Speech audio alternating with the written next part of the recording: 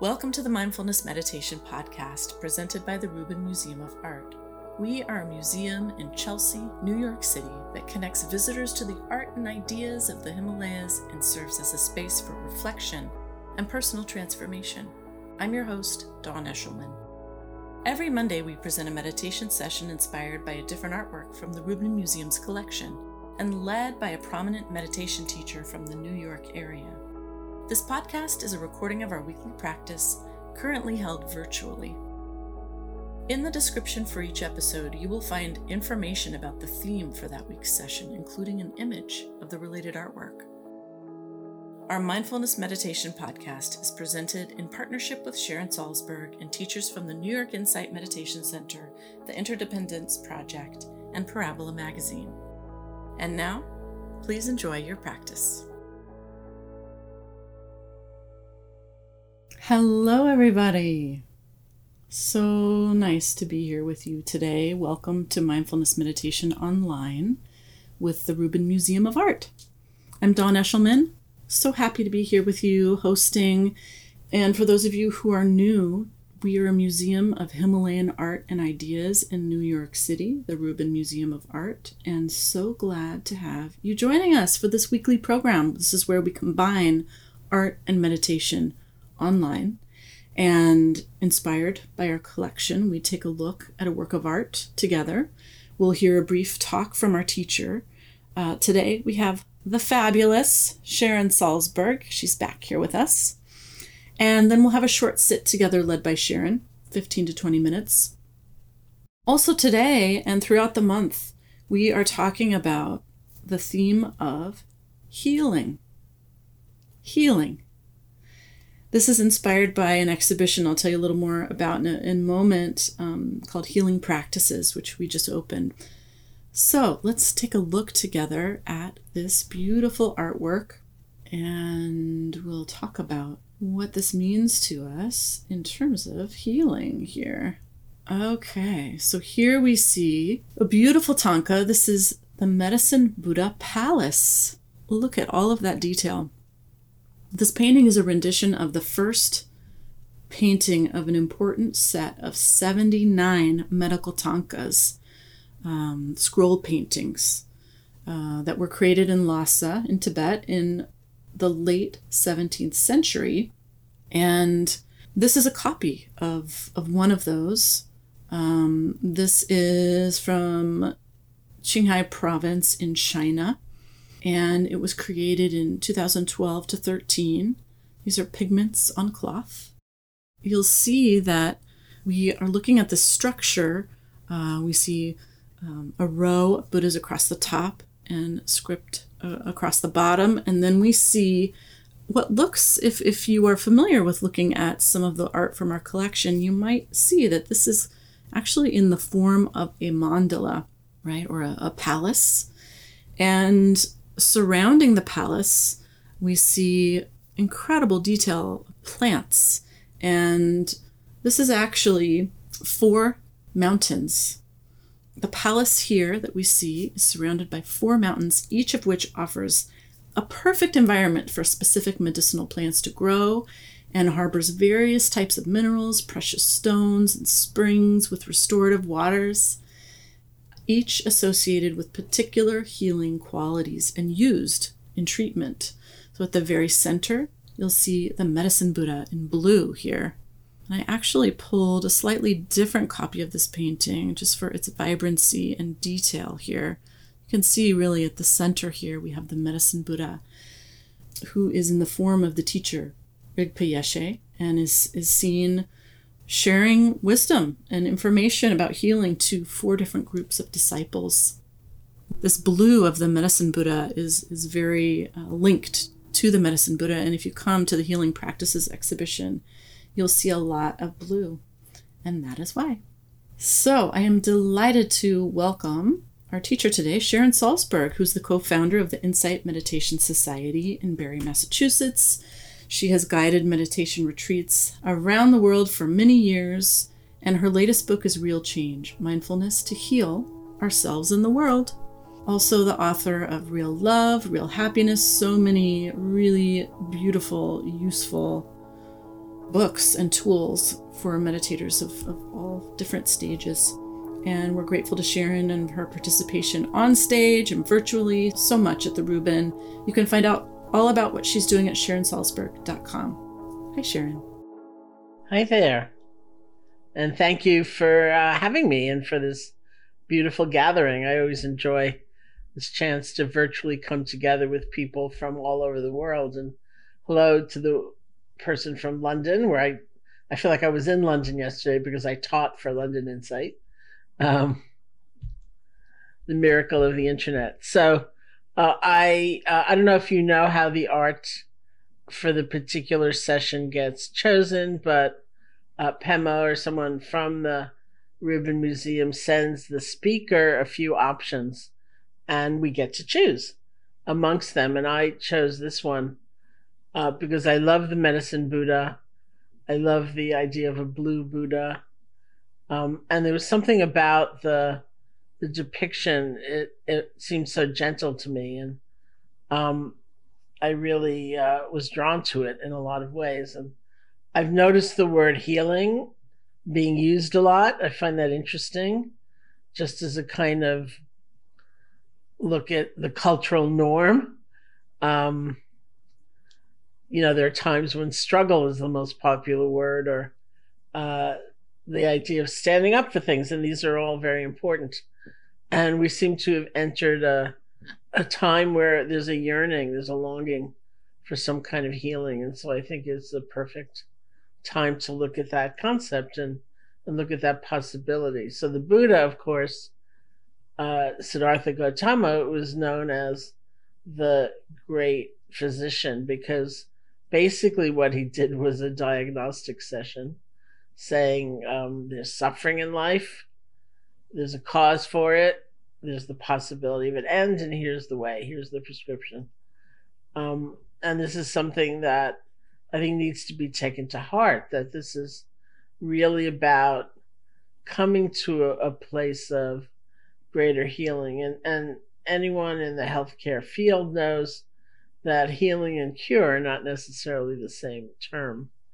Of course, as human beings, with normal human feelings and longings and fears, we want cure for conditions, for situations, for obstacles, for dilemmas, for prognoses.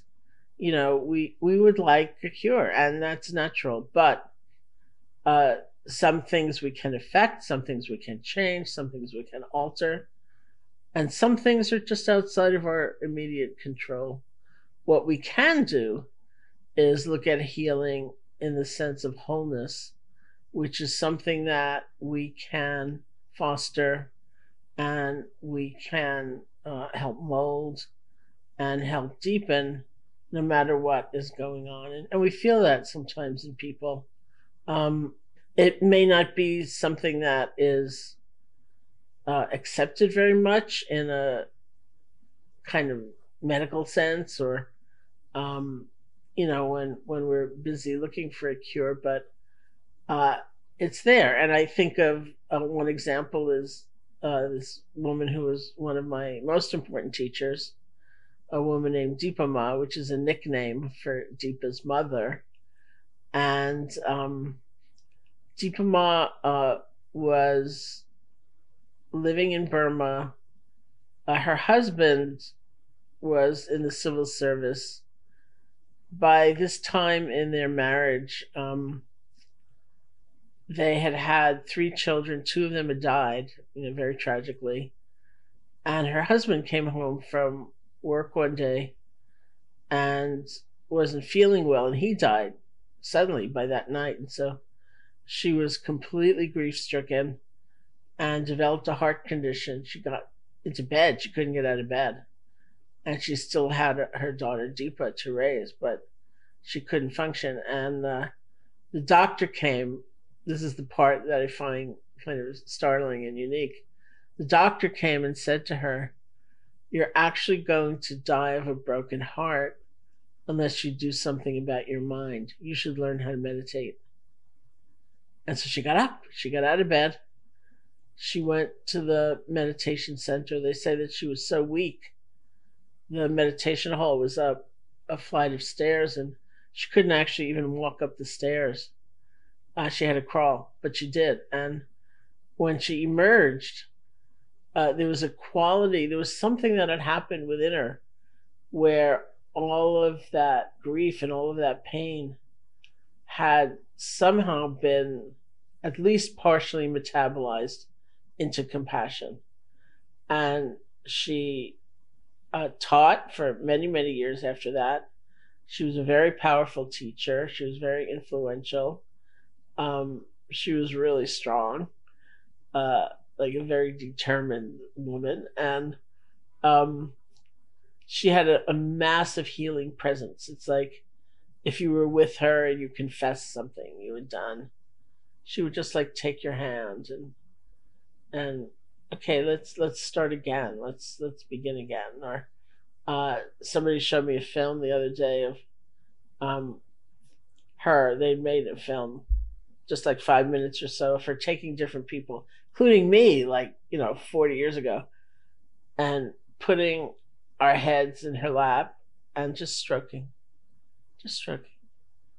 There was so much love. And the thing I find so powerful about people who have been through a lot of suffering is when they have very little self preoccupation and they're actually interested and caring about others. It's like if you got off the train in Calcutta, where she lived when we knew her, and you went up into her room in what we would consider a tenement.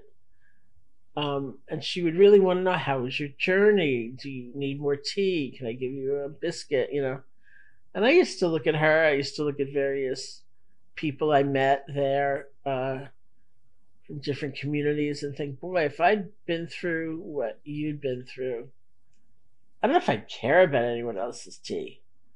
But there was something so whole within her, so connected, that she really understood that her suffering, of course, was real, it was genuine, and it was a part of being human. There's so much fragility and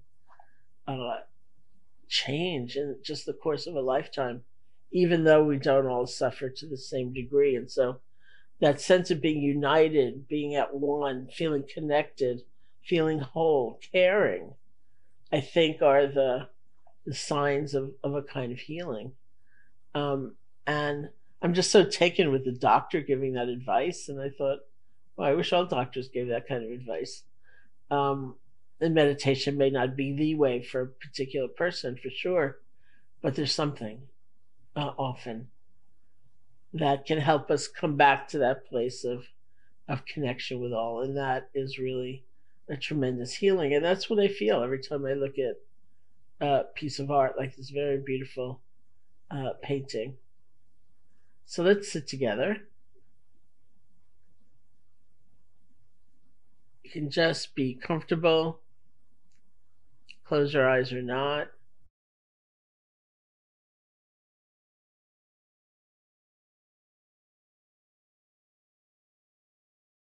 You can start by listening to sound. I too am in New York City, maybe bringing you some sound.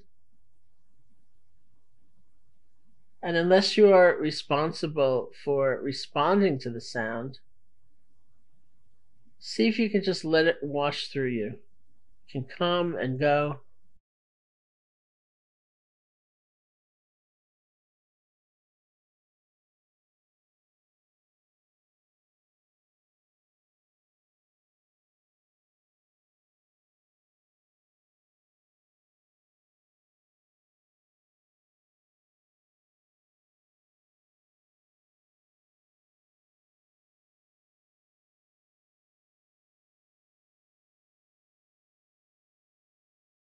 Bring your attention to the feeling of your body sitting, whatever sensations you discover.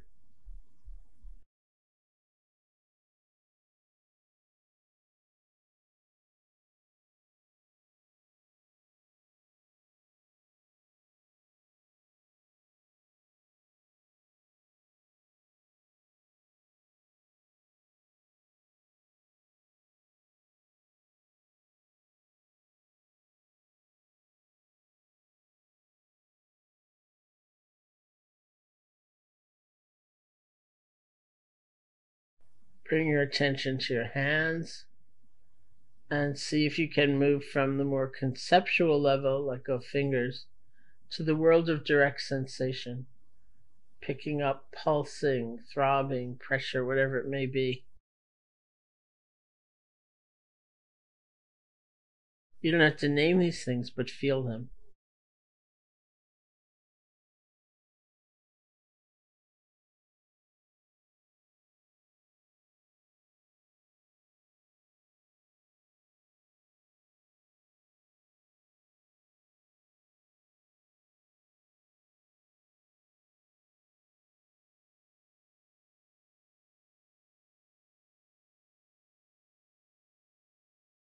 And bring your attention to the feeling of your breath, just the normal, natural breath, wherever you feel it most distinctly. The nostrils, the chest, or the abdomen. You can find that place, bring your attention there, and just rest.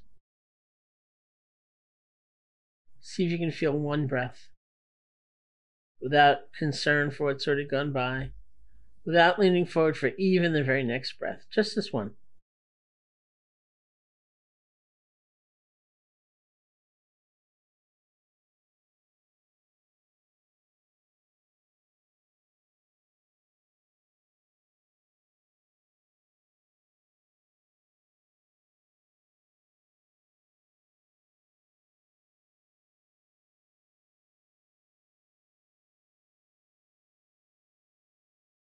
And if images or sounds or sensations or emotions should arise and they're not very strong, if you can stay connected to the feeling of the breath, just let them flow on by.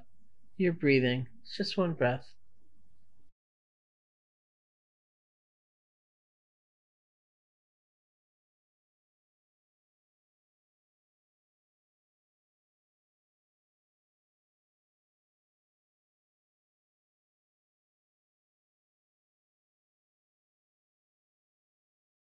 If something comes up and it is strong, see if you can recognize, oh, this is what's happening right now. This joy, this sorrow, whatever it might be, that's become predominant. And recognize it in a balanced way without judging it, judging yourself. Just acknowledging, oh, this is what's happening right now. And then see if you can bring your attention back to the feeling of the breath.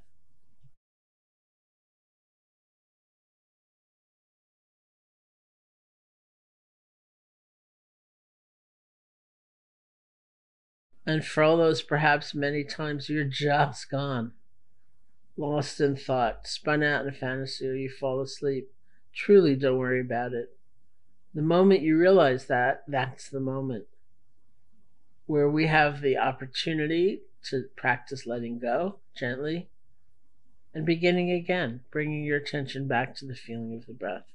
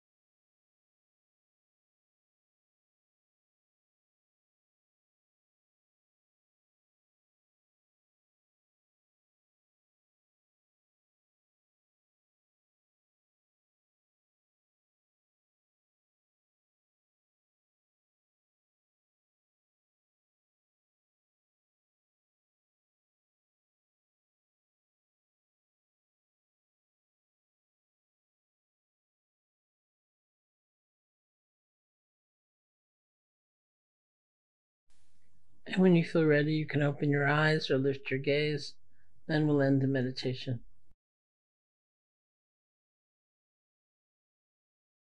Thank you, Sharon.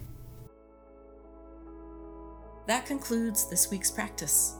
If you'd like to support the Reuben and this meditation series, we invite you to become a member. If you're looking for more inspiring content, please check out our new podcast, Awaken, hosted by Laurie Anderson. The 10-part series features personal stories that explore the dynamic path to enlightenment and what it means to wake up. Now available wherever you listen to podcasts. Thank you for listening, and thank you for practicing with us.